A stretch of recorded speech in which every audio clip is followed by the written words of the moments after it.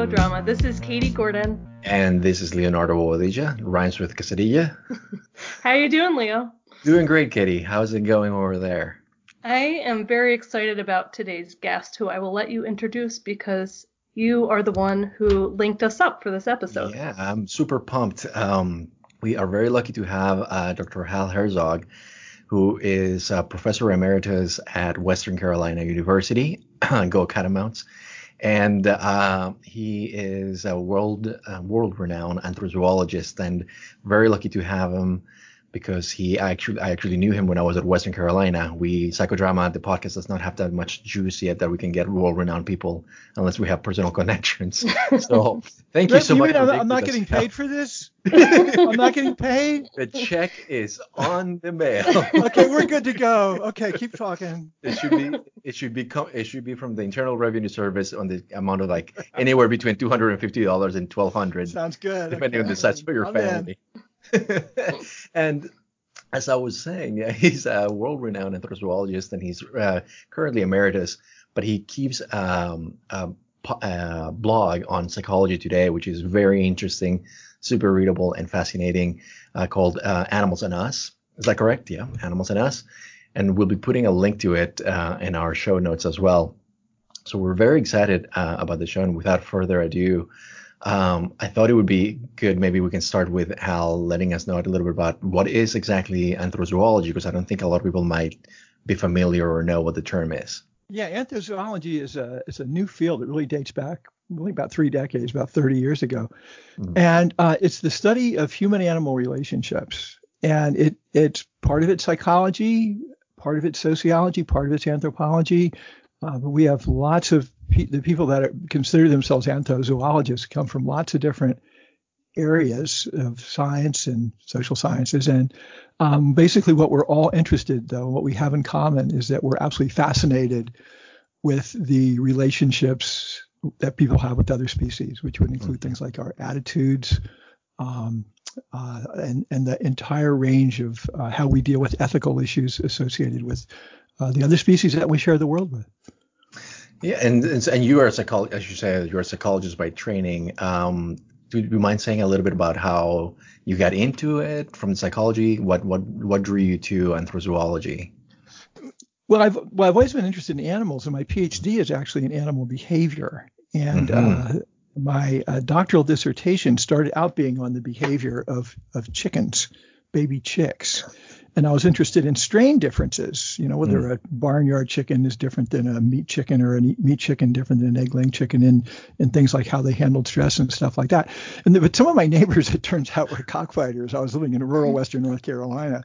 And I thought, well, these cockfighters, why not look at cockfighter baby chicks?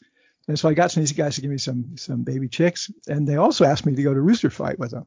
And at first I said, no, I'd never do that. And then I started thinking about it and say, wait a minute, that might be sort of interesting from a psychological, anthropological perspective. And I went, and I got hooked on it immediately. Were cockfights legal at the time? No, of course not. Oh, okay. It wouldn't have been nearly as much fun. But some of my pals that I went with were cops. In fact, one of them was a detective. Yeah. It says that tells you a lot about Western Carolina. Absolutely. General. So I wound up going initially to look at the behavior of chickens, and then I got really more interested in the culture about the most interesting thing about cockfighters I found was that how not very interesting they were. That is to say, they were perfectly normal people in every way. They had families. They went to church on Sunday. They had jobs. One was a pharmacist. A couple were cops. One truck drivers, farmers, all kind of people. And they really loved these roosters, that they were taking to rooster fights and then fighting to the death on Saturday night. And so I began to be interested in the psychology of their moral worlds. And that's what really sort of drew me into this field. And at that time, I was working at Western Carolina University, or somewhat time after that. And I had a lab, and I was studying the personality development in snakes. That was my research area. And at some point, I thought, I'm getting bored with this snake stuff. And I closed my lab down, and I started studying human-animal interactions full time. And I went on to study. Go ahead. The snakes were not bombastic enough. They were just. I got tired of counting the number of times they'd bite my hand. That was that was my personality test. It was very empirical. I didn't have NSF money. I was kidding.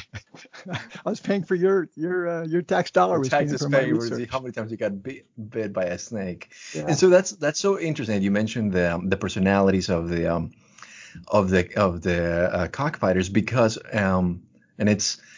Because part of the reason we're very excited to have you is because this is a sequel to our first episode on the Tiger King, which, as you know, has kind of taken America by storm. And one of the things that we talked about in the first episode was that drew us, or I think draw a lot of people to the show, is because the personalities of the characters of Joe and Carol and the Bagwan are just enormous. They're the opposite of that. They're the opposite of very normal or average. And then we got extra excited when we found out that you actually had been to Doc Antle's farm. So what's I know you've seen the series. What's your opinion on the Tiger King, and how was your whole background on the Bagwan and the story? What's your connection to that? Well, I guess my fascination with the Tiger King was the movie, the HBO series, was probably the same as most people's, which are the fascination with these people that were just so whacked out weird. Yeah. And but you're just left scratching your head, like, where are these people coming from in so many ways. The show, in a way, I wouldn't say it was a disappointment to me, because I enjoyed it. Unlike a lot of people, my wife wouldn't watch it. She watched 10 minutes and she wouldn't watch any more of it. But I found it. I found the characters fascinating.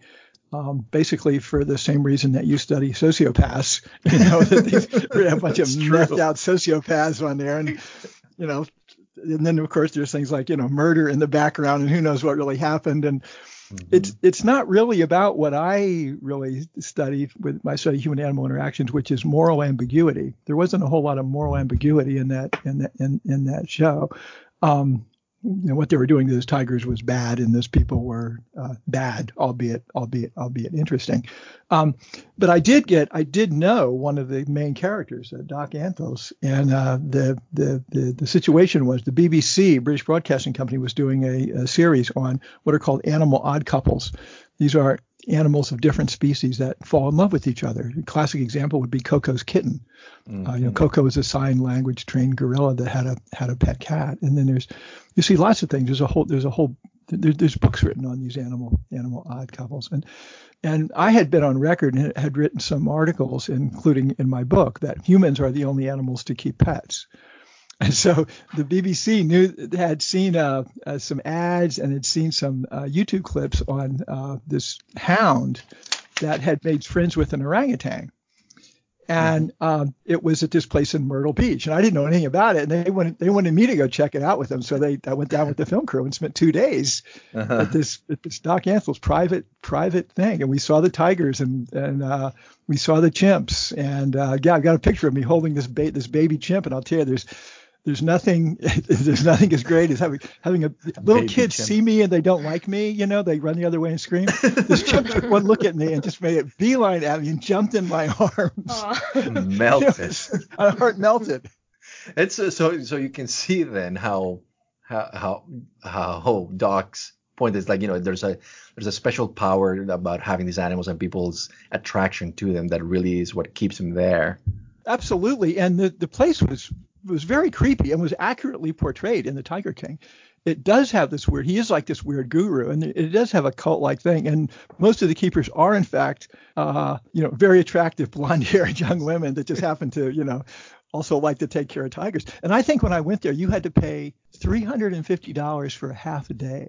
Wow! I had no idea. Yeah. And there were no signs to get in except some keep out signs. Yeah. And I remember scratching my head when we were driving in there, thinking, like, what kind of place is it? And then it turns out that and BBC handled this really well. Is that basically he's an animal trainer, and this thing about this hound falling in love with this orangutan, and they became just fast friends. They did seem to be friends, but in fact they were trained to be friends. So that's my argument. My argument is that humans are the only animals to really keep pets.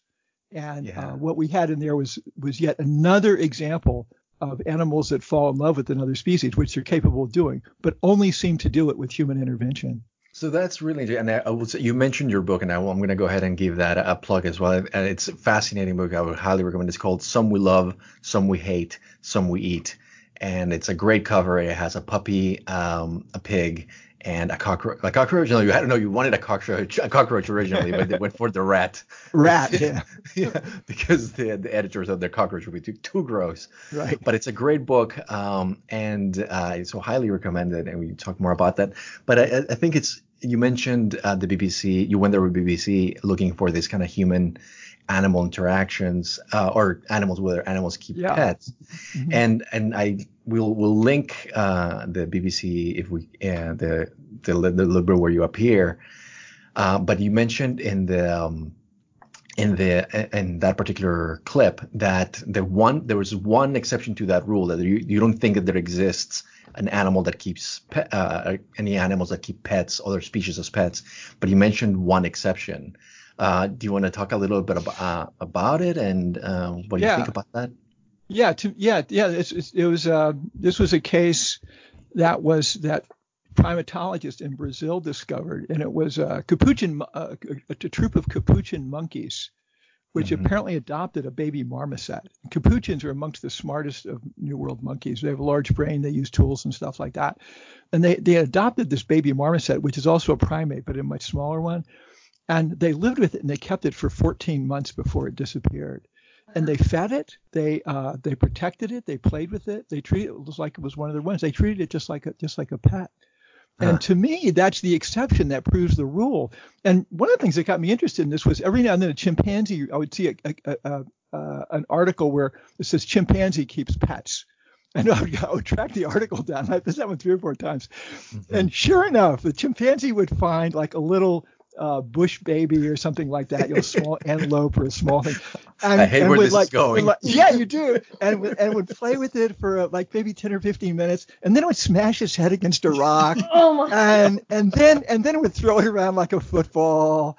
And then the only thing that was pet-like about it was that they wouldn't eat it. And every case of chimpanzees, they kill them very quickly. It does not end out well. And so to me, the case of Fortunata proves that other primates could keep pets if they wanted to, but they don't want to. Yeah, now, I have to say, since that came out, just in the last year, there's been 2 other cases of that, of this interspecies relationships in the wild. One involved a female dolphin that adopted a whale, a small baby whale of a small whale species. I think it's called a bubble-headed whale. Oh, okay. Yeah, it's a bubble-headed whale, and she was lactating. She would even feed it. And again, they hung out together for quite a long time. And then the other one was very recent. It just happened in the last month or so, and it was a lion, an Asian lion that adopted a leopard cub in the Gir forest in India. And again, this relationship lasted a month or so. And so in those cases, because you mentioned those are kind of like it could be pets, but it seemed to me, I wonder if it may be more like pseudo child, like so a pseudo adoption, because they confuse it. So like a marmoset is close enough to a baby capuchin that they took it like that, and a baby feline is close enough phylogenetically, I guess, to a baby lion that they would be able to feed it. So I don't know if it's hard, obviously impossible to tell. Oh, wait! Let's hold this now, Leo. You're showing your insight as a psychologist. However, when you ask humans, do you consider your pets a member of your family? Guess how many people say yes right now? Oh, good question. Guess how many people tell me that my pets, my pets are my children? I'm gonna lowball. That happens all the time. I'll go up 70%. Yes, higher. And guess what part of women's brains light up when they look at pictures of puppies and they look at pictures of babies? It's gonna be let me see. Let's just say it's the same part. And I'm like, what's the part of that? It's the same part. So it's the part that squirts out dopamine, the feel good neurotransmitter. And a lot of oxytocin being released in the mix. So it's a very so I think you're raising a good point. Yeah. There is this bleeding over in pet keeping between how much of it is glomming onto our parental instincts. I think a lot of it is. Was that 70% close to accurate, or how many would say that their pets are part of their family? That's a very good question, and that's the low end. The surveys are all over on that one, and they usually go between 70% as the low end and then 90 to 95 at the high end. So, but it's way more than half. Now, by the way, if you go to India, you will not find that to be the case. So there's a huge cultural influence in that. Absolutely. That's the part that's really interesting as well, is the wide cultural variance between the animals that currently our current pandemic. Because there's a lot of finger pointing and blaming, and without going too much on that little wormhole, but the idea that things like bats are going to be food for some cultures but not others, or pangolins. That's really kind of really interesting for Westerners that kind of just recoil at the idea of eating a dog, but other cultures do not. Well, let's talk about eating dog for a minute. Let's. Yeah, why not? And we haven't received any hate mail, so might as well. My dog just left the room after. Okay. Well, Katie, would you eat your dog? No, but I'm vegetarian, so I don't eat any meat. Well, that doesn't count. You're no fun at all. I'm not. Okay, so there's two. By the way, Jonathan Haidt, one of the great psychologists, actually, who studies disgusts, one of his scenarios that he asks people is the scenario goes something like this. Mr. and Mrs. Smith's dog was hit by a car in front of their house. Mr. Smith's and killed. And Mr. Smith said, "Honey, I heard dog meat was really good. They eat it in Korean China, and I'd like to have the dog tonight." And the question is he doing anything wrong by eating his dog? Is it okay to eat the family dog if it's already dead? And from a strictly logical point of view, the dog's already dead. There's no suffering involved. There's nothing wrong with it. But yet nearly everybody recoils from that idea. Right. Yeah. Katie, what about in that scenario? Go ahead. Go on record. I mean, so I do think I'm one of the people who would be screened out of this study just because I don't eat any animals. So that's true. And so maybe Leo, you have a broad appetite. You have traveled all over and eaten all kinds of things. So why don't you answer the question? I have eaten those. You know what? It makes me think about, especially living in the South for a long time, is that people hit a deer. I mean, that happens all the time. And it's like jackpot. You just hit a deer. Come on, right? Like you just now have dinner. And people, we make this different. And you have, this is probably a better question for you. But at what point does a cute baby Bambi deer, which people in the South also kind of equate with like, oh, that's cute. And some people kind of keep as pets. But at some point that crosses the line from cute and pet to venison and meal. Yes. And I don't know why Westerners, why we still, I guess it's that emotional attachment from early on that we just have them. We have dogs in that category that shall never cross into food versus some animals that kind of seem to be more fluid in which category they belong, like chickens. So people keep pet chickens, but they're also broilers. Well, I think that's a very interesting question. Obviously, it boils down to culture. And actually, there's two reasons that dogs are not eaten in different cultures. And in our culture, they're not eaten because they're increasingly considered, we have this humanization thing going on. It's like they're members of your family. So eating them would be akin to cannibalism. However, dogs are also not eaten in places like India and in Saudi Arabia. And the reason they're not eaten there isn't because people love them. It's because people think they're disgusting. Right. And in the Quran and in some branches of Islam and in Hinduism as well, dogs are considered to be, absolute vermin.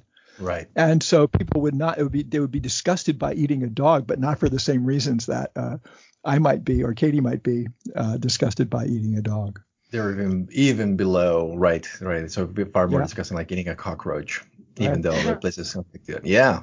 And I will say this, even though I don't eat meat, I'm actually not disgusted that other people do. And like I live in a rural area and there's lots of hunting and things like that. And that doesn't bother me. But you're right, there is an attachment, especially I've only had my dog for 3 weeks, but I think in that short time they do, especially when there's like, people are socially distancing and spending a lot of time at home with their animals. That's right. There is something that it would be hard not to, even if it's not humanized, but there's a connection. And so thinking of other people eating dogs, even if I don't want to be judgmental, there's kind of like a gut response of that Absolutely. Being horrible because I think of my dog.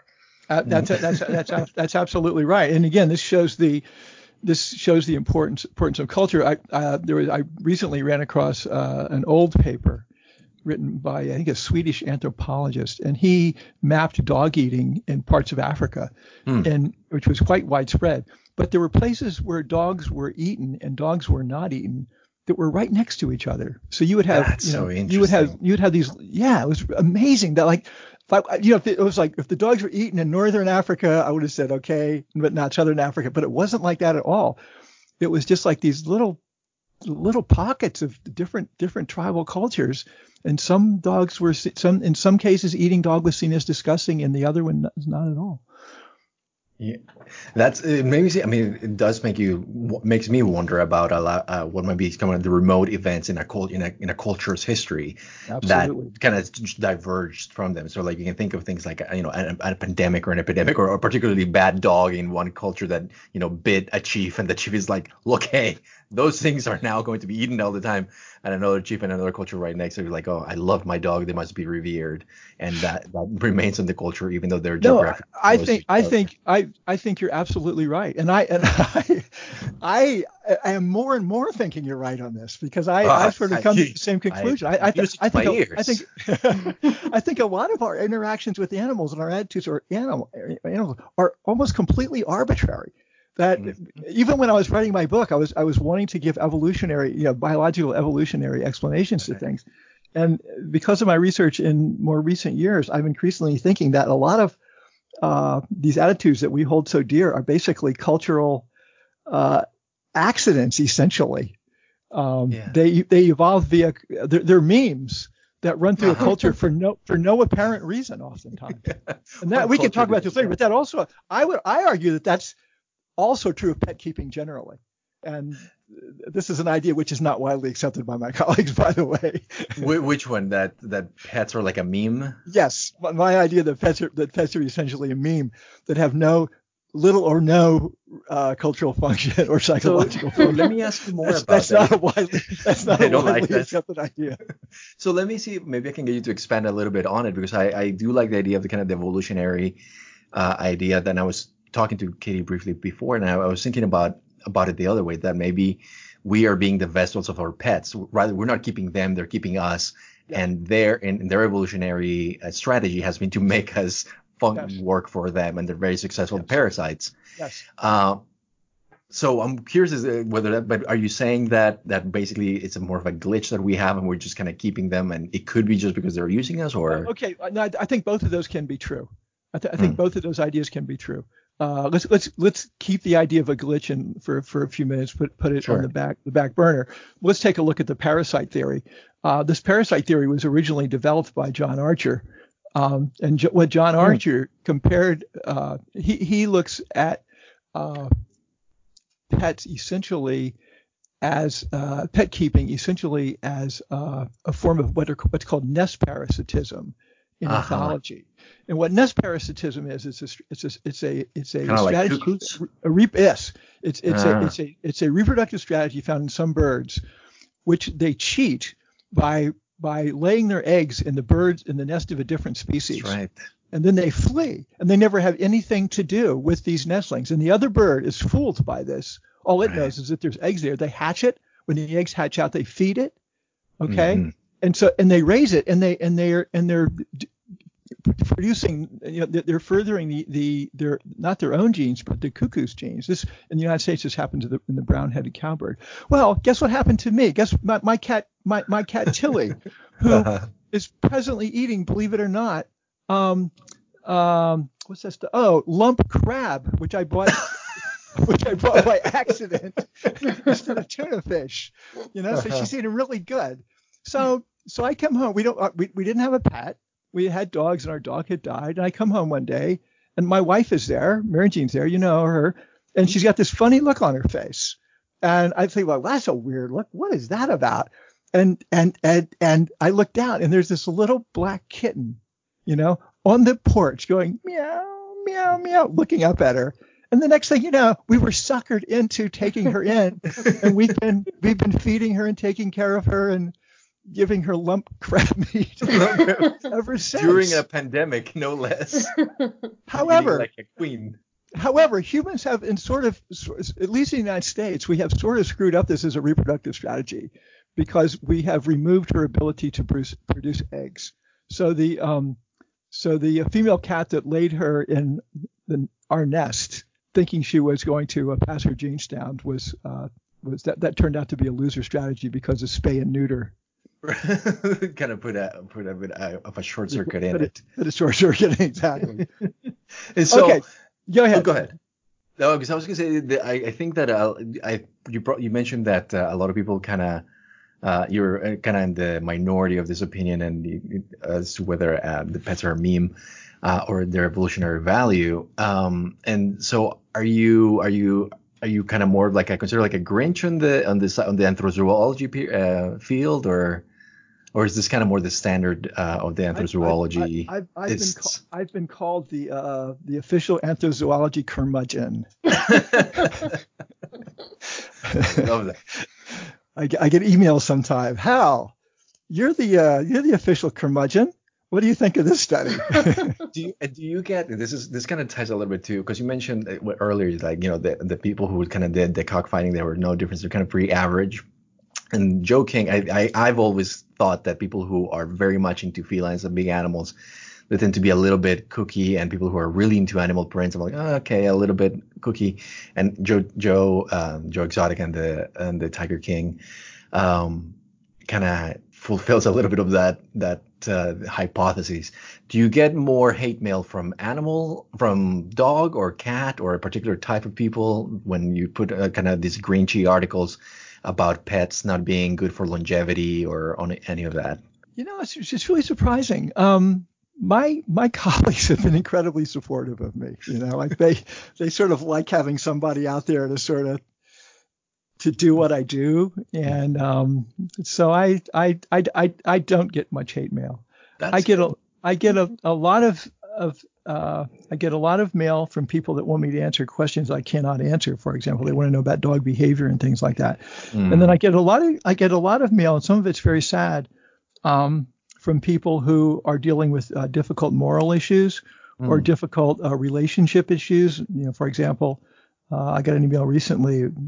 Was very sad about a woman whose marriage was breaking up because her husband had become a vegan, and he had just almost converted overnight, and she was trying to sort of accommodate him, and he was getting weirder and weirder. And one point he said, like, whenever I kiss you, I feel like I'm kissing a dead steak or a hunk of steak or something like that. Oh boy. And she wanted me to tell her what to do. It's like, no, I'm not. You need to talk to my friend Leo. He's a clinical psychologist. Well, so that actually ties to the next one. I feel like I'm talking a lot, Katie, so please jump in at any moment. I did have one question that I wanted to ask in talking about how we were talking about how much affection that people can feel towards animals, and we got a really interesting question on Twitter by @Perez Rojas, who wants to know, do animals really love us back, or is it mostly just associating us with resources? Yeah, see, that's another area where I get a lot of questions, and I'm not really an expert on that. I'm not really an expert on dogs. I'm not really an expert on cats. However, I am going to be able to answer this question in this particular case. In that one of my colleagues, one of my fellow researchers, Clive Wynne, who recently wrote a book called Dog is Love. I'm not enthusiastic about the title, but Clive's a great researcher. And he started out as a strict behaviorist and did not believe that animals had any emotions at all. And he was a strict Skinnerian behaviorist. And he wound up getting a dog, and he was actually studying dog behaviors at the time, but was still agnostic at best on their emotions. He fell in love with this little dog, and he began doing these experiments, very clever experiments, to answer your question, to answer that question: do dogs love us? His answer is yes, they do. And what kind of experiments? They have evolved. Yeah. He argues that dogs have evolved really in the last 15 to 20,000 years to hang out with humans, and they've cast their lot with humans in a way that no other species has. And there's some interesting moral implications to that, by the way, as well. Do you mind, like, what can you give, like, one or two moral implications regarding I the can give you. co-evolution I can give you what I think the biggest one is. Yeah. And I think the biggest one is that he argues that it's really immoral to leave dogs alone for long periods of time. And he makes the case. I'm sure the AKC is not going to do the ask, but he says if your dog has to stay at home for more than 6 hours a day by itself, you shouldn't have a dog. You have to me, that's pretty amazing, because I've certainly been guilty of that when we had dogs, And Katie, the pressure is on with Maddie. Right. Katie, how you doing? Do you leave your dog alone for 6 hours? Since we've only had her for 3 weeks, and it's been pretty much staying at home all that time, she hasn't been alone at all. So I think it's going to be a rough adjustment. But my initial plan was that I work pretty close to home, that I would come home and at least visit during lunch. So it would probably be 4 hours max. That's exactly what Clive does now. And what he does is he goes home for lunch because of his dog. And I had never thought about. By the way, I would highly recommend his book. It's a great combination of research and how researchers get their ideas and how they test their ideas. And he talks about experiments that failed and the ideas that were right and the ideas that were wrong and how he's changed his mind. It's just a wonderful book. So the book is Dog is Love. But actually that makes me think a lot about this idea, what I mentioned earlier, that people kind of like to extol the virtues of animals and all the riches that they bring to their lives. But to me, like, having to be going back every 4 hours and just tending to this animal for a ton of money, to just give him food, make sure that they're going to the vet, nothing happens to them. It's like a pain in the ass, Nick. And I don't know if we can say that. But podcast, yeah, you can. I can say anything, right? Anything goes. Anything goes. And I mean anything, Leo. Really, just say it all. Just let it go. Let it really kind of as much hate as we can. It's consequence free. But what it makes me think about how much of a pain in the butt there. And here in the podcast, we try to bring psychological science findings as much as we can. And when people talk about keeping pets and especially animals as therapists, that I think that I wasn't too convinced about that idea. And after reading your book and following your blog, I really have become a staunch animal assisted therapy person in my department, which is terrible because there's two people who are really into it. Oh, no. And I'm always just going back and forth on it in a very kind of fun, collegial way. But I wonder because I'm only seeing this negative. So I'm only seeing this woman who is now distressed that her husband, cannot kiss him anymore.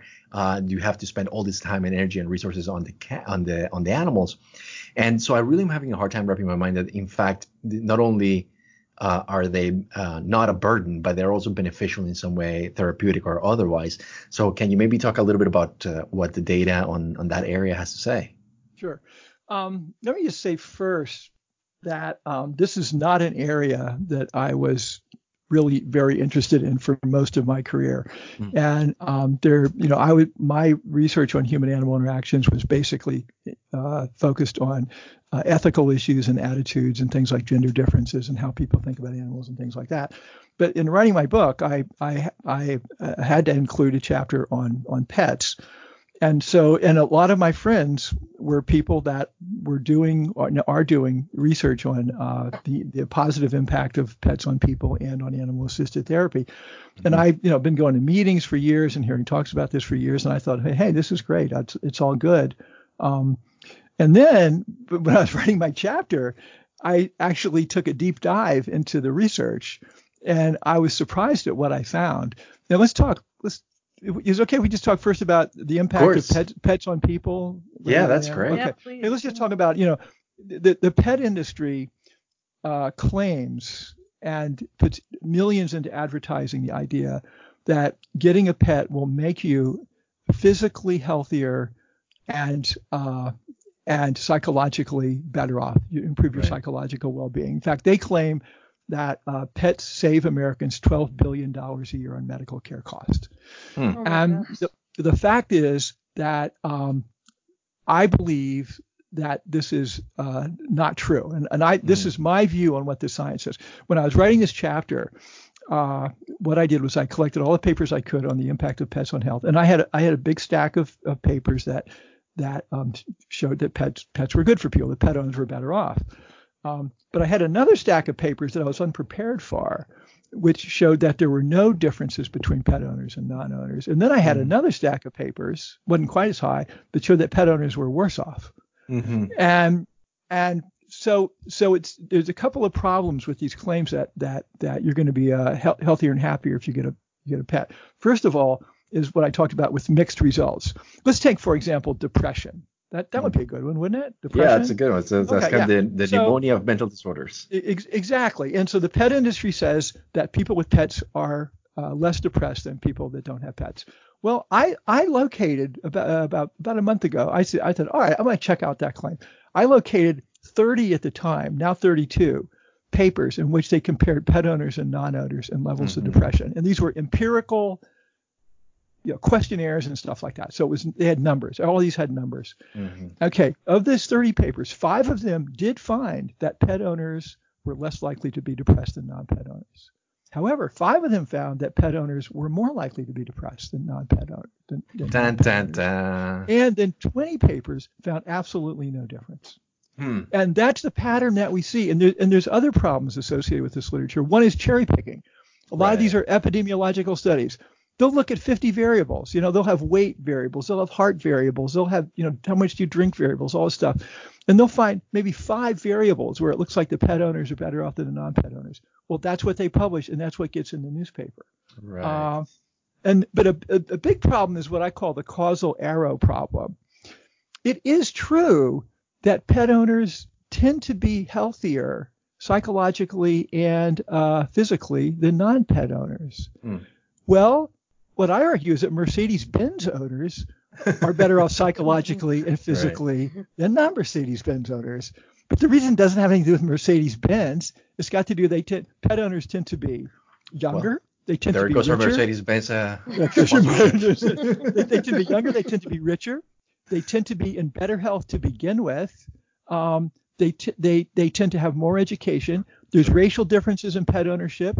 They're more likely to be white, have the advantages of being white. They're more likely to be educated. So yeah, there's differences. They're better off, but it's not because of the pets. It's, the causality arrow goes kind of perhaps the other direction. It goes the other direction. Happier, healthier people are more likely to have Find pets. A pet, right? They have the time and money, disposable income to give a pet a home, and to be like, this will be a fun thing to have for us or the kids. Exactly. Right. And the same thing with claims about pets are being same about the claim that pets are good for kids. Yeah, they're good for kids. That's because kids that have pets come from intact families. They have lawns. They have all kind of benefits. Right. I thought it was really interesting that on your blog you had one about whether pet owners have lower suicide rates, because that's an area of my research, and you actually referenced the theory of my my graduate advisor, Thomas Joyner, back when I was in graduate school.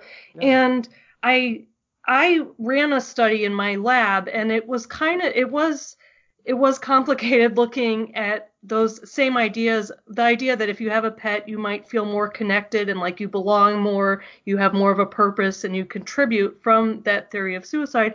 And what we found is that it actually seemed like people who tended to have more anxious attachments could be worse off when they had animals. And so it might have been a selection effect similar to that too, but either way, there wasn't a clear link like have a pet, good mental health benefits. And as a therapist, I get a fair number of requests for emotional support animals. And I often, which I don't think they care for, I often say I'm not really trained in evaluating that, but it's really because when I look at the literature, like you said, there's not a clear link between those things. And I could see, depending on the individual, it could be beneficial or it could not. But me putting in writing that it would definitely be beneficial, I'm reluctant to say that. I'm kind of skeptical in light of the evidence you kind of outlined there. Well, it is. I've seen other studies that have reported the same thing that you're talking about as well. And there are studies. We'll take, for example, I'm recently been looking at loneliness, the impact on loneliness because of people now getting pets because of, they're isolated and, people are lonely now. And pet ownership, not pet ownership, but pet adoptions are skyrocketing right now. People are stuck in their house and they want a pet. So I decided to look at the literature on pets and loneliness. And what I'm seeing, first of all, there's not as many studies as there were on depression, but I was able to locate a half a dozen or so. And you see the same pattern. A couple of them have found that pet owners are less lonely, but most have found no differences, and then some of them have found that pet owners are more likely to be lonely. And I actually think that is quite possible that pet owners are more likely to be lonely. And my guess is that relationship is going to become more robust because there's all these lonely people that are going out and getting a pet, because they're lonely. So it's not that pets are causing them to get lonely; it's that lonely people are going to. And here's another thing that I find really interesting, is that there's a so Katie, you've got a new dog, right? Mm-hmm. Katie? Yes. Do you like your dog? I do like her. Does he make you feel less? What kind of dog is it? She is a chocolate lab. She's a rescue dog, so I'm not sure, but she looks like a chocolate lab. Okay, you did the same. You just did the thing that I did was telling you. I tell a lot of people when I talk to people now and I ask them about their dog. Usually in the first two sentences the word rescue comes up. So you absolutely verified that. 2 sentences. Nailed it. And yes. I don't know if I hopefully I wasn't trying to signal my virtue, but more trying to be precise about I'm not totally sure if she's a lab. Yeah, right. I hear this all the time. Come on, all the time. That's the new meme. The thing is, so my daughter just got a Labradoodle. And that dog has made her life. She's so happier now. So, and I went walk with a friend the other day with his dog, and we're walking up the hill. Everybody's stuck indoors. This guy's living by himself because his wife is stuck up in Maryland or someplace and can't get back because of coronavirus. And it's him and the dog. And there's no question in my mind that this dog makes his life better. The interesting thing is there's a mismatch between the what the studies say and what our own eyes tell us. Mm-hmm. And I remember one time, I think this is an important issue for psychology that transcends human-animal interactions. I remember one time I was giving a talk in the Western Carolina, where we used to work, Leo, in the Western Carolina University psychology department. And I was talking about the problems with claims about the health benefits of pets and whether they make people feel less depressed and lonely. And one of our colleagues, Jamie Baskey, who's smarter than me, is probably smarter than you. Yes, she raised her hand and she said, Hal, do you think you can measure everything? And it just caught me cold. And I learned then never to call on her, when she raises her hand after talk. Yeah, because she was right. And I just wonder if some of the things that I'm pointing out about these studies not showing what the pet companies say is actually because we don't have good measurement. Does that make sense? Absolutely, because while you were saying that, I was thinking, as a therapist, when I am individually looking at that person and their situation, there's not, even if people who 5 people all have the diagnosis of depression, there could be very different things. Like if the dog is getting them out and they're exercising more, or they're going to the dog park and socializing more, versus they're not taking good care of the dog and then feel ashamed. There are just so many differences that it's not like dog equals feel better or feel worse. So I totally agree with you. Yeah, and I think the measures that we have, like most of these studies on loneliness, for example, use the same scale, the UCLA loneliness scale. Mm-hmm. And I guess it's a good scale, but there may be something going on there. I know that in my heart, I know that animals can make people feel less lonely, even though that The data may show otherwise. Even though the data doesn't show it as well as I would like to. Yeah, you know what? Because that brings to me in mind like the availability and representative biases, right? So the data say one thing, but our personal experience, and that's easy for us to recollect. But I'm wondering if there's this kind of curvilinear relationship between happiness and loneliness or depression and pet ownership, and that you have people who are very happy and very well adjusted who are going to get pets, and that's just going to enhance that happiness because they're already well adjusted. But then you're going to have the average person who's going to get the dog and is going to be, or cat or whatever pet, and they're just averaging happiness. So the dog is going to enhance good times when the times are good, and it's going to get sad if they step on the dog or he's a dog or bite somebody or something bad happens. But on average, it just really doesn't make a big difference. And then on the other edge, you're going to have people who are terribly unhappy, depressed, and or anxious, and are going to get pets and use pets in the idea that they're going to have a salutary effect in their lives. But in reality, because they already are so maladjusted, the negative aspects of pet ownership just magnify those negative aspects of their own lives, yes, and it just becomes worse. In fact, the pet may be enabling. In fact, I know an example of that where the dog actually enables the person to stay inside all the time, right? And is an agent of isolation as opposed to socialization. Well, I think you've got a publishable idea there. Or they start hoarding them. Yeah, exactly. Yeah, I think that is the concern too. Like clinically looking at, is this again what are they going to do with the dog matters a lot more than just whether they have one or not. So yeah, I think you're right. And I think that kind of parallel in clinical research looking at therapy is talked about. That's why we need to do a lot more N=1 experiments, basically kind of designs where we have an intervention, and take it away and kind of look to see what affects that person, because the kind of general surveys don't reflect exactly what we're trying to get at. Well, this actually comes up with the suicide. What I argued in that blog that you saw was I found a couple papers in which they looked at pet ownership amongst people that killed themselves and people compared that didn't, and they didn't find that there was any relationship. On the other hand, the journal Anthozoos just published a qualitative study in which they interviewed people about did pets help them get through a time in their life and help prevent them from committing suicide. Oh. And the qualitative data was very interesting. It was a different story, and people did say, yeah, I didn't kill myself because nobody was there to take care of my dogs. And when I wrote that blog, I actually got mails from people, and mail from people that said that their dogs was really critical in their decision not to kill themselves. And so I definitely hear that. There's a mismatch between the qualitative results and then the quantitative results. Well, so that I think, and that's my problem with qualitative research. I know. because then you just have they're like, oh, so this is quantifiable anecdotes. Brilliant. Right. Oh, crap. Here comes the hate mail from the pet psychologist. It's hard to put it together because nobody's going to leave a suicide note saying it was the dog that did it.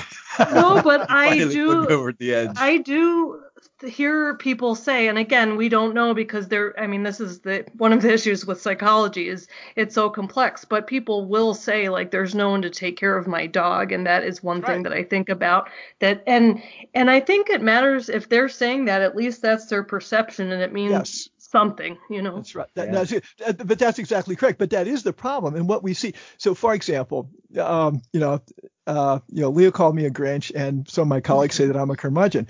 It is true that I have generally a skeptical bent, and when I look at a study, you got to convince me, and that I'm like that, and this is what I think makes me different than most of the people in my field. I was drawn to the field because I'm interested in human-animal relationships as a window into human psychology. Most people in the field get into the field because they love pets. They're animal lovers. Mm-hmm. And so they want to find that pets are good for people. If everybody had a pet, the world would be a better place, and animal-assisted therapy works and stuff like that. And so a lot of times I'll see papers where the data clearly shows there was no effect, but yet they'll add a qualitative component on it, and they'll say, well, we also asked the little kids, the classic example was a sad study on the effect of therapy dogs on kids with, it was a randomized control with kids with childhood leukemia. Oh. And the study cost $1 million, Yeah. took 5 or 6 years to complete. It was a really great design, and it was done in effects. five major medical centers. They found zero impact of the therapy dogs on the kids. But the press didn't. The press didn't report that. The press did not report that. What the press reported was how much the kids loved the dogs and how much they said that. Johnny, do you think that the dog really helps you deal with your stuff? Oh yeah, we really love the dogs. And so I see a lot of papers where if you actually look at the numbers. And I actually graph them out sometime and write the articles. Write the authors and say, I don't understand how you got this significant difference, seeing that this group had 22.2 for a score and the other group had 22.3. And they delete your email right away. You never hear back from them. So, and actually reminded me of another blog post that you had related to that, is because I think we also think about animals and like, oh, what can animals do for us? But I know that there's a brand of New York anthropologist, and I think Lori Marino, is that her name? Yeah, Lori Marino. Yeah, and I think I've seen a couple of her papers, but and a couple of other people who are making the case essentially. And you wrote a blog essentially like, do animal assisted therapy pets need animal assisted therapy pets, or something along those lines. And it's that we have this kind of very anthropocentric view of what animals should do for us. And some anthrozoologists and other people who look at the ethics of it say, what is the effect that is having, what is living in captivity and what is them serving us all the time doing to them? So do you have any thoughts on that area? Yeah, it does raise a real can of worms. This is. Well, let's take the extreme example, dolphin therapy. Yeah. And dolphin therapy is still a thing, which to my surprise. Yeah. And so, say, Katie, you volunteered to be a therapist, right? Yes. You wanted to be a therapist. Exactly. Well, that dolphin swimming around that concrete pond for its whole life. Nobody asked me if it wanted to be a therapist.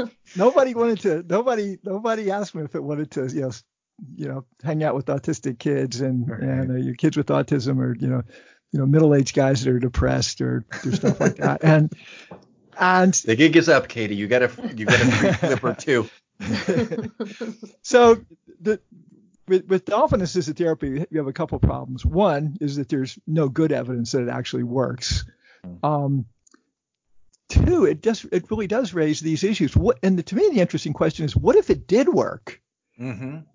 What if it did work? Would that give us the right to take these creatures, with these enormous brains and with this clear sense of autonomy and all this stuff, and make them basically our slaves because we want to? It might make a small difference in the life of a hyperactive child, which of course there's no evidence that it actually does. Huh. That kind of reminds me of the last line on The Tiger King. Do you remember, Katie? We talked a little bit about it last time. He's talking about the 2 chimpanzees that he had in captivity, and he very pointedly kind of just says, did I keep him from being free and with each other? And he says, yep. And we do that. So many people can shake their finger at Joe Exotic and all that, but the reality is that we, as a government, right, we keep chimps in labs all around in facilities and great apes and other or New World monkeys that are also close to us that have fairly complex emotional and mental lives because they serve a purpose for us. And there's this, it brings us to that question, is like, are we doing something to, even though they may serve a purpose to us, is that the moral, ethical thing to do? Right. Now, they are phasing chimpanzee research out, at least in the United States. But let's take that one step further. And let's talk about the same issue, essentially, but in the context of the animals that we live with as opposed to animals. And let's say, and I think increasingly what we're doing, there's been changing attitudes towards pets in the United States and Western world generally, and particularly dogs. So when we say pets now, mostly we're thinking about dogs. And more we've got this phenomenon that the pet industry is encouraging the humanization of pets, and they're encouraging it in part because people buy more money people buy more expensive stuff. More, they think it. Right. Our pets Pet are insurance. like us. We're gonna buy. We're gonna buy insurance. We're gonna buy better food. They're gonna buy clothes for them. We're gonna send them to day spas and all that stuff. And so Greg Burns, a neuroscientist from Emory, studies the MRI responses of dogs in his lab at Emory. And what he had a piece in the New York Times a couple of years ago, and the headline was "Dogs are people too." And that really got me to thinking, well, if dogs are people too, if we're really thinking them as autonomous creatures that have a mind, that have a will, that want to do stuff, do we really have them a right to keep them as slaves in our house because we think it's fun to have them around? All right. And I'm concluded that maybe the answer is no. Like if your dog was really your friend, or if your dog was your kid, or your dog was your real family member, you wouldn't cut its balls off because you didn't want it to have a sex life.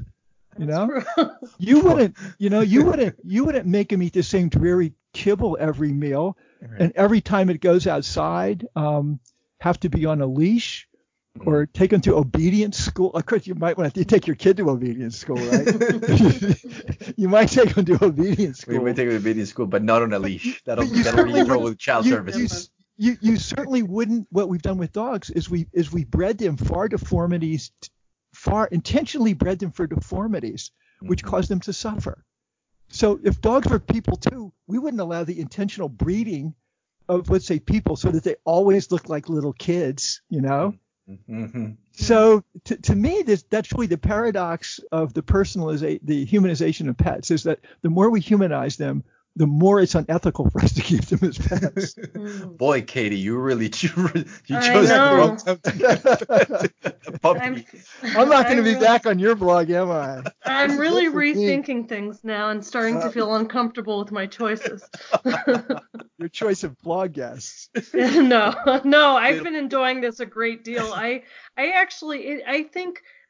just think it's fascinating because most of us have had direct experience with pets and animals. Then, I think thinking about through the mental health stuff is so interesting. It's just amazing to me how broad you've gone with your research and your interest to understand so much about that. I mean, and looking at some of the other things that you've done, I mean, you talk a bit about animal cruelty as a possible red flag for later adult violence, and I was curious about that because that came up a little with Tiger King. Yeah, we wanted to ask you. Yeah. I'm sorry. Go ahead, Katie. I got excited there. Please. We're both so excited. So I think that one thing Leo and I were talking about with Tiger King is that they show early on this affection towards the animals, but then later can be very cruel to the animals. And what do you have to say about that idea that kind of childhood animal cruelty is linked to later adult violence? People love that. People love that idea. It just turns out to be in fact, there's a term. The American Humane Association has copyrighted the term "the link." And so in anthrozoology circle, yes, they did. I called them one time and I said, all right, you copyrighted that term. What is that? Does that mean I have to put a little copyright symbol every time I use that in my book? And they did not even know what it meant. I talked to their lawyer. I said, what does it mean you copyrighted that term, the link? And they weren't sure. But the fact is that studies after study after study has shown that if you look at this isn't very nice, but it just happens to be true. A substantial number of children are cruel to animals when they're kids. Typically, studies of college students, when you ask college students, were you ever intentionally cruel to an animal when you were a child? Usually about 30% of males and a considerably smaller number of females say yes. Well, if you go to prisons and you ask violent criminals, were you ever violent to an animal when you were a kid? A slightly larger number say that, but not a very big number. And most criminals don't do that. Most school shooters do not have a history of animal cruelty. Most mass murderers do not have a history of animal cruelty. That's just a simple fact. Animal abuse, childhood animal cruelty would be a terrible red flag because you would be wrong almost all the time. If you were pick a kid because of some instance of animal cruelty when they're a kid, and you were to identify that kid as having psychological problems and then sending him to a psychologist because of problems, based on that alone, I would say that's one of the worst things you could have done with that kid, because now he's got a label. Now he's on a registry. And right, because they were thinking about creating a registry for people who had like animal cruelty, and maybe for adults maybe a different story. Might be, but for children it'd be tough because there's a huge amount of false negative or true negative basically versus false positives. Yeah, like animal. There are some things that are better red flags, but even those are not. Like animal cruelty is a less accurate red flag than things like depression, listening to heavy metal music, having an interest in guns, and video games. All those are more predictive of adult violence than animal cruelty is. Yeah, and some of those are not, like the video games are not even that good predictive anyway. So that's exactly right. They're not that predictive anyway. Yeah, that's interesting because it made me think about also, we touched a little bit on the last podcast and wanted to ask you about when we talked about the animal cruelty thing, and I said that probably a lot of and I don't know if you have a sense on the percentage or the number of cases of animal cruelty in the U.S., but I thought that maybe a lot of those animal cruelty cases are probably people who actually really do love their animals and kind of like Joe Exotic and them, but end up having too many of them for whatever fill in the blank reason, and they end up hoarding animals, and they will say up and down they love their animals, but they are engaging in cruelty because they have terrible conditions. Yeah, that's a really interesting phenomenon. My recollection, I think I saw a statistic recently that I think said something like 100,000 cases in the United States estimated a year, but that may be. I'm not. Don't hold me to that. Yeah, don't quote me on that one. Yeah, that's a really interesting phenomenon, and most psychological theories link it to sort of obsessive compulsive disorder. But one thing that does seem to be the case, at least the studies that I've seen, is that it's very difficult to treat. And it's almost like once you're an animal hoarder, always an animal hoarder. It's really difficult to extinguish that behavior. And does that appear to be kind of a culturally bound phenomenon too, where it doesn't happen in every culture? It's one of the, interestingly enough, almost all forms of animal cruelty are there's a huge gender difference. If you look at convictions for wanton animal cruelty, shooting, beating, stabbing, stuff like that, 95% male. Yeah. The cruelty associated with hoarding can be worse because it can go on for years. I've been in people's homes, and it's just horrible, the environment that these animals are living in. So it's not just an event, shooting the dog. It's keeping these animals in terrible conditions for months or years, and that's 75 or 80% women. So it's really interesting. In terms of culture, I don't know. Most things have a cultural link. I don't know of any particular studies. Any studies have looked at culture other than that big gender difference. That's really interesting. So kind of more the frank out, kind of externalizing disorders, cruelty to animals, just kind of to be cruel, tends to be more of a male-dominated field versus animal hoarding because you want to keep them and have them and love them, but you cannot do it. It tends to be more of a female, and perhaps maybe the relationship between, and Katie, you probably can talk more about this, but the relationship between depression and anxiety and internalizing disorders and externalizing disorders, the rates are almost 2 to 1. For 2 to 1 for a gender, the gender disparity. Let me say something else about that. And the whole question of what the definition of cruelty is. And so, for example, the United States just puts a little, they tweaked, oh gosh, I've forgotten what act it was, but basically it was making animal cruelty a felony throughout the United States. But the implication was of this act. However, it specifically exempted hunting. Right. And if you look at the number of animals, like, I don't take a big moral stances on these things, and I'm not a hunter. But if you were to look at the number of animals that are injured or hurt, intentionally injured or hurt, hunting is by far the biggest cause. And to me, like if you happen to hit a deer or turkey or whatever, and you get it right and they fall over dead, I got no problem with that. But that doesn't always happen. In some cases, depending on the animal and stuff like that, a third of the animals are wounded and not killed outright. Right. And so, but we hold hunting is an American value. When Obama was president, he declared like October 1st or take a kid hunting and fishing month. Right. Yeah.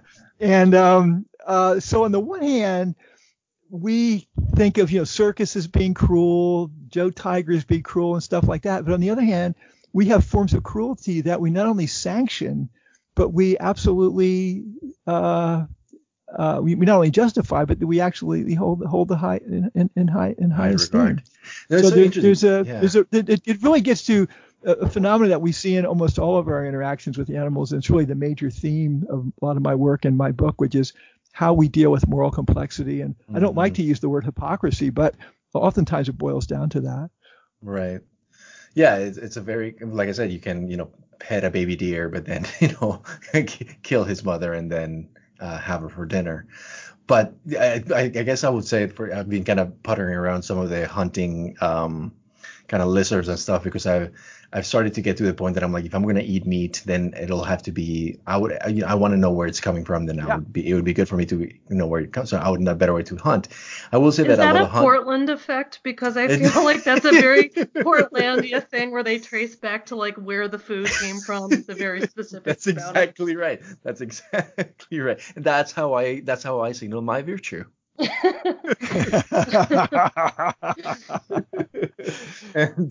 and that's the West Coast version of that.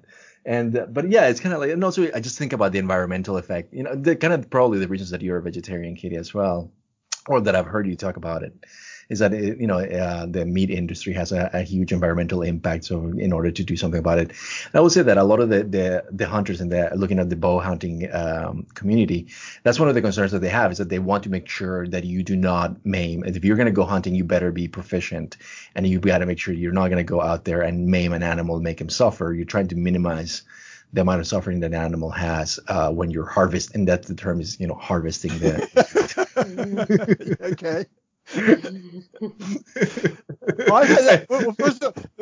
Okay, Leo. Let me. Yes. We're not going to have this discussion, but if I were to come back in the next life and I had a choice between having a deer that you shoot me in the head and I keel over dead and the lights go out because you want to eat me, or if I were going to be a cow, but I'm going to be raised on some miserable, feedlot for the rest of my life, and then go to a slaughterhouse where I'm going to be pulled upside down and my throat cut. I'd much rather be the deer. Mm-hmm.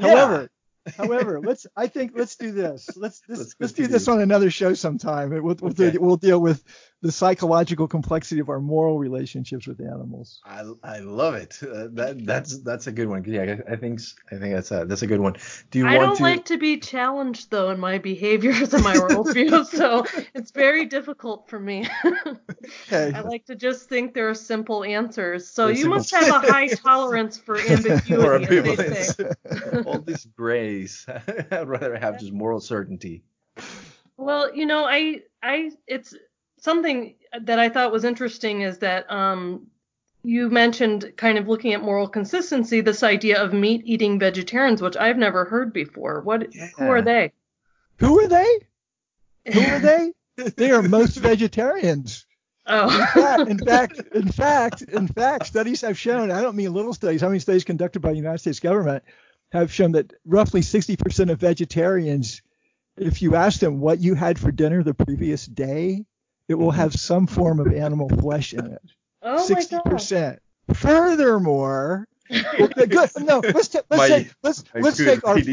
let's take our former president Bill Clinton, who is a vegan. Mm-hmm. And I remember hearing an interview with Bill Clinton, and he was talking about extolling his veganism, how much he had lost weight, I was feeling better than he had for years and years and years, and so on. And then he slipped in, well, I have a little salmon every Friday with no. And furthermore, there's a young researcher at UCLA that's been doing some marvelous research, and he And he was puzzled by this idea of how many vegetarians ate fish that are actually pescatarians. And he did a study where he asked fish-eating vegetarians whether they considered fish to be made out of meat. And 40% said no. What? Oh my gosh. 40% said fish were not made out of meat. What? I do have a couple of colleagues that they do say they say, oh no, I'm sorry, I'm a vegetarian, and then quickly thereafter, well, I do eat fish, and I'm like, what do you? Okay, right. These are the limitations of self-report and qualitative interviews and self-identification, because clearly people don't have the categories quite right. I kind of, just to backtrack, I wanted to mention one of the is that people kind of getting pets and having all this stuff. And you mentioned briefly about people currently during the coronavirus maybe getting more pets. So what do you think there's going to be like? So there's all these kind of feel good stories about people going to get pets from the shelters in order to kind of just feel less lonely. Do you think we're going to see? What do you think is going to be the long-term effect of all these people kind of going to get pets on a bit of an in a bit of an impulse and a bit of an emotional regulation impulse to go kind of just feel less lonely, or just because we're at home, and then go get a pet? Is there any precedence or any data in the past that people have been like, they go get a pet because of a movie? And you've talked about, pet ownership as a meme. You've written about the popularity of different pets because of a movie or something, and then the effects of that.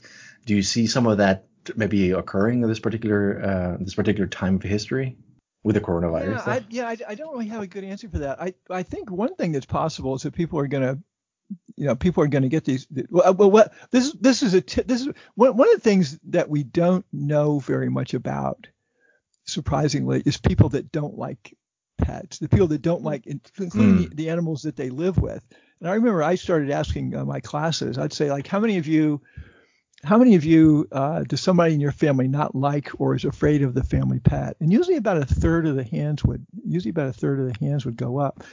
And I think there's a couple things that could happen. One is that people could fall in love with these animals and it becomes a lifetime bond, and it's absolutely terrific for them. But it's also possible what will happen is what happens when people get pets because they think their kid wants a pet, that their kid needs to have a dog. Oftentimes the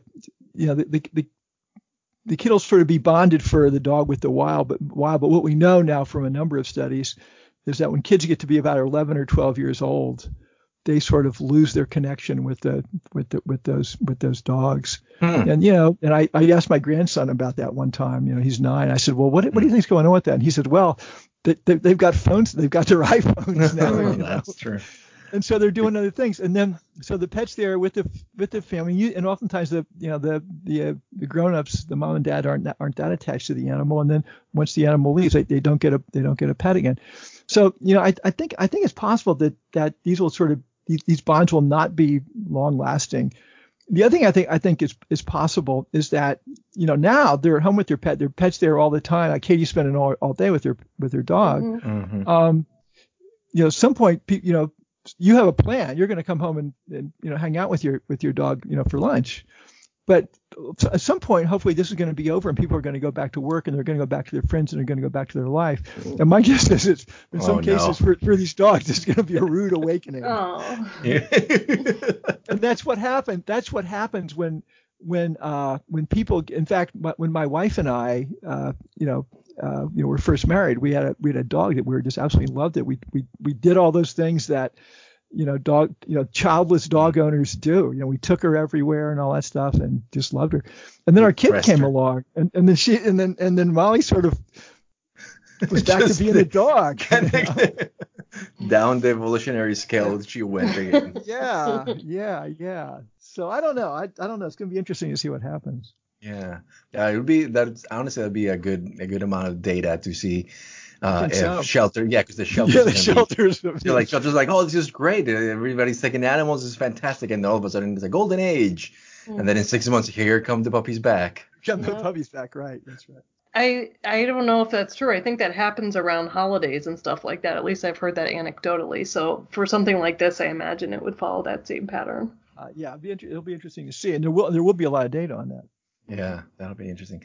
Do you want to? I think we covered everything. The only thing we haven't covered. Do you want to do like a rapid fire round of a few questions? Why not? Why not? What do you think, Katie? What do you have? I've got two things left. One from Twitter and one that I just am very interested when I hear about. Talking about moral inconsistency. You mentioned that there's something about the Nazi animal protection movement. You mind telling us and I've heard about that a lot about on the internet. There's always memes and things about that. So that'd be interesting to hear about. To me, it's one of the most amazing of the moral inconsistencies. I talk about cockfighters as when good people do bad things, and I talk about when I talk about Nazi animal. When I talk about Hitler, I say, well, sometimes bad people can do good things. And Hitler was the leader of the bunch, and he was a vegetarian, although he wasn't a complete vegetarian. And sometimes animal rights activists say that he wasn't really a vegetarian, but he was mostly a vegetarian. I think it was Himmler that said that he would condemn to a concentration camp anybody who was cruel to an animal. The Nazi, the German, the animal protection laws that the Germans put in place in 1938 and 1939 were the most progressive animal protection legislation in the world. They protected animals being used in movies. They banned hunting with dogs. They had really strict regulations of animal research. And here's the interesting thing. They developed the world's first humane slaughter act. And then in 1932, they banned Jews from owning pets. Oh my God. And so the Jews had to turn in their dogs and cats to get slaughtered. But the dogs and cats of the Jews were slaughtered humanely under the rule under the Nazi Animal Humane Slaughter Act. At the same time, the Jews themselves were being put into concentration camps. Were not covered by the same. Wow, there's so many levels of just. There's so much in that. I still can't wrap my head around it. Exactly, it's like you cannot. A lot of laws are still in the books. That's a whole level of just. Oh yeah. Crazy. Wow. Okay. Wow. No, speechless, huh? Yeah, no, that the whole about that's everything, horrifying. Without a hint of any, whatever. Just I guess it kind of just basically is emblematic of what the Nazi regime was like in their views upon, Right, but it's also emblematic of these inconsistencies that we have in life. The idea that we kill, what we do to the way that we treat the 10 billion chickens that we eat, and to me that's emblematic of not the Nazis, but in some ways we're all guilty. Not all of us, not people that take these issues seriously. They become vegetarians that really try and live their life without cruelty, but most of us just don't think about it. Actually, this is a question for Katie, because I think I've heard the question before. When did you decide to become a vegetarian, and how long have you been a vegetarian? It's been about 20 years, and I read a book by the person, Diet for New America, by the person who was to inherit the Baskin-Robbins dairy kind of, and it's was a combination of health, environment, and other types of things. And then I maybe shouldn't admit this because it makes it sound like it's not that hard. I don't have any taste for meat anymore, so I don't feel like I don't know. I just like the thought of it. I'm so used to it by now that it's been such a long period of time. But I don't feel like, I know there's that stereotype of vegetarians and vegans that are kind of judgmental about what other people do, and I don't unless I'm very not self-aware, which could totally be the case. I don't really feel that way. It just felt like something I could do that might have some impact and has been fine. So yeah. That's it, because I'm kind of a little bit. That's why I buy the environmental arguments. I think it's important that it would be foolhardy to be like, it has no impact. It does. And I definitely have seen the videos of the way the animals were treated in slaughterhouses. And so I try to kind of limit but I do a fair amount of mental gymnastics in order to, but I think it's because I actually do like the taste, and everything about meat is it's just tasty and good for me. So I'm really looking forward to, Petri dish meat and see how that turns out. Me too. Yeah. Me too. No, I'm all for that. And see, I don't go through these mental gyrations. I freely admit that if I were a better person, I would be a vegetarian. and I never get in debates with vegetarians because their arguments are correct. They win every time. My only justification for eating animals is they taste good. They taste good. I don't bother with mental gyrations. Have you had the Impossible Whopper? It's pretty good, actually. I have, and I thought, in fact, when Impossible Whopper came out, I went to my local Burger King, and I ordered it, and they said it wasn't in yet, so I ordered a regular one, and it was terrible. And so then I went back a week later, and I had the Impossible one, and it was also terrible, but it was not nearly as terrible as the one I had the previous week.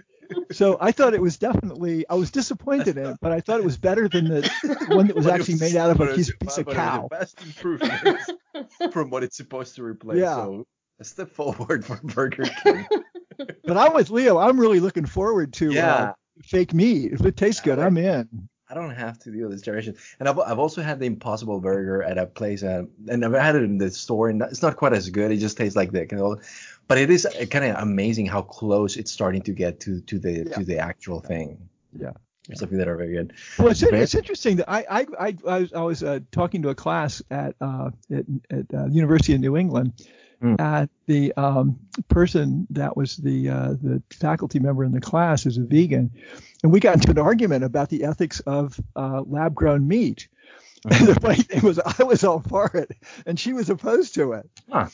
And it was real interesting that there's a lot of reactions against some segments of the vegan culture in the United States that are very opposed to lab-grown meat. Oh, why is that? They just think we shouldn't have it as part of our diet or something? Well, she said, well, it's cruel. The research going into it is cruel that they use something about cow uteruses or something like that. But to me, I think it was the idea of disgust. There was just a level of disgust about meat generally. Yeah. And I think that would be the case. Yeah. Yeah. To me, if you could save 10 billion animals a year in the United States alone by sacrificing a few cows. Then that's a no-brainer. It's no time for. I mean, I think that's kind of what veganism is sometimes like accused of being. So having so much purity test that you actually miss good opportunities to reduce harm. Yeah. Of the main goal. But any vegans listening, I don't feel that way about you. I'm just saying I have heard that stereotype. but we don't believe it. There's a substantial amount of research now. There's research, but there's a number of social psychologists, economists, philosophers that have gotten together, and they basically are saying, what can we do to reduce animal suffering? And they concluded that the biggest thing you can do is reduce the consumption of animals. And what's the best way to do it? Well, it turns out the best way to do it is not to convince people to go vegan or go vegetarian, because most people can't do it. And the people that do, almost 80% of them go back to eating meat. What you can do is you can get people to reduce their amount of meat that they eat. And so there's now a movement, and some of the leaders of the movement are in Portland, by the way. Yeah, of course. And the reducitarian movement, if you look at the mathematics and also the social psychology of behavior change, you can save millions and millions and millions of animals by getting people to eat meat one less meal a week, which is doable. Yeah, that is, to have tofu or tempeh one instead of an animal product, and that it'll make it on aggregate, it would make an enormous difference. Difference. The biggest failure of the animal protection movement is they have not made a dent in the amount of the per capita consumption of meat in the United States. So maybe this would be a better approach. Yeah, it's a better approach. Yeah, I think the last thing that I would ask, because I've heard you kind of mention a little bit, but what is your opinion regarding, tying it back to the Joe Exotic and the thing. So what is your opinion on, not necessarily Joe's per se, but just in general, animal preserves? And because when I find myself watching the show, I could see that kind of pragmatic approach is like there are animals that are endangered, right?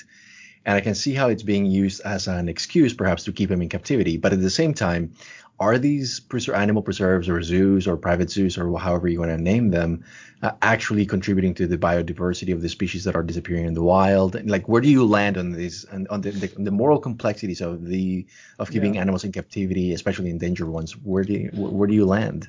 I don't land anywhere on that. That's not an area that I've really dealt with. The closest I've dealt with that, and so I don't really have a, we did a study one time on zoos and what types of things that people told, parents told their kids when they were at zoos and things like that, but it didn't reveal very much. One of the most interesting studies that I did, which I never published, however, was on circus animal trainers. And I did interview a number of tiger trainers, lion tamer trainers, people that dealt with elephants and stuff like that. And these were all people that were animal trainers in small circuses. They were not. I interviewed one Ringling Brothers person, but for the most part they were small. And they were not all like Joe. Exotica. They were not at all like him. These people deeply, they were sort of like these rooster fighters in a way, in that they really love, rooster fighters have enormous respect for roosters. It's one of the hardest things to wrap your head around. Yeah. And these circus animals were the same way. They knew, I've got a PhD in animal behavior. They knew so much more about animals than anybody I ever met that had a PhD in animal behavior. If your life depends on going into a cage of tigers, you gotta have it together, and you gotta know what's going on. In fact, one of the people that I interviewed, one of the nicest ones, was actually killed in the ring in front of a bunch of school kids. Yeah, after I interviewed him. Yeah. And so it was that group that made me realize that there was some level of human interactions with the animals that I just was almost incapable of understanding. Yeah. And I have 200 pages of interviews with circus animal trainers. And when I was writing my book, they wanted me to include a chapter on that, and I didn't do it. I talked them out of it. And I just didn't think that I understood them well enough to do that, and to do a good job on their moral complexity and the psychological complexity of their worlds. Wow. It was their relations with animals were so intense. Oftentimes it involved, the themes there were love and death. And it was the deepest relationships I've ever seen. And I did not see that in Joe Exotic and those guys. I did not see the level of responsibility and passion for animals that I saw in the circus animal trainers that I interviewed, which I just had a lot of respect for them. I'm they're going out of business. They knew that they had they were the last of a dying breed, and I really don't think we can justify keeping animals in circuses anymore. And your average animal act in a circus lasts 7 minutes, and it's just not worth it. But the relationships that these people had with animals was extremely deep and profound. Interesting. Yeah, I think that's a perfect way to end it. I have one other question. Yeah, please, go ahead. Time, but if you don't, no problem. I was just going to ask, this is from @Paul R. Connor from Twitter, who asked about toxoplasmosis and can cats make people mentally ill? That's a really interesting question. I became absolutely fascinated by this question. And 10 years ago, when I was writing the book, I actually wrote a whole section that got cut out of the book on it. And the answer is, in theory, yes.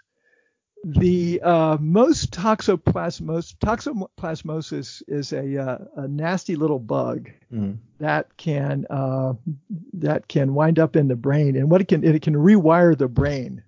For example, in rats and mice, it can rewire their brain so that the rats and mice come to like the smell of cat pee.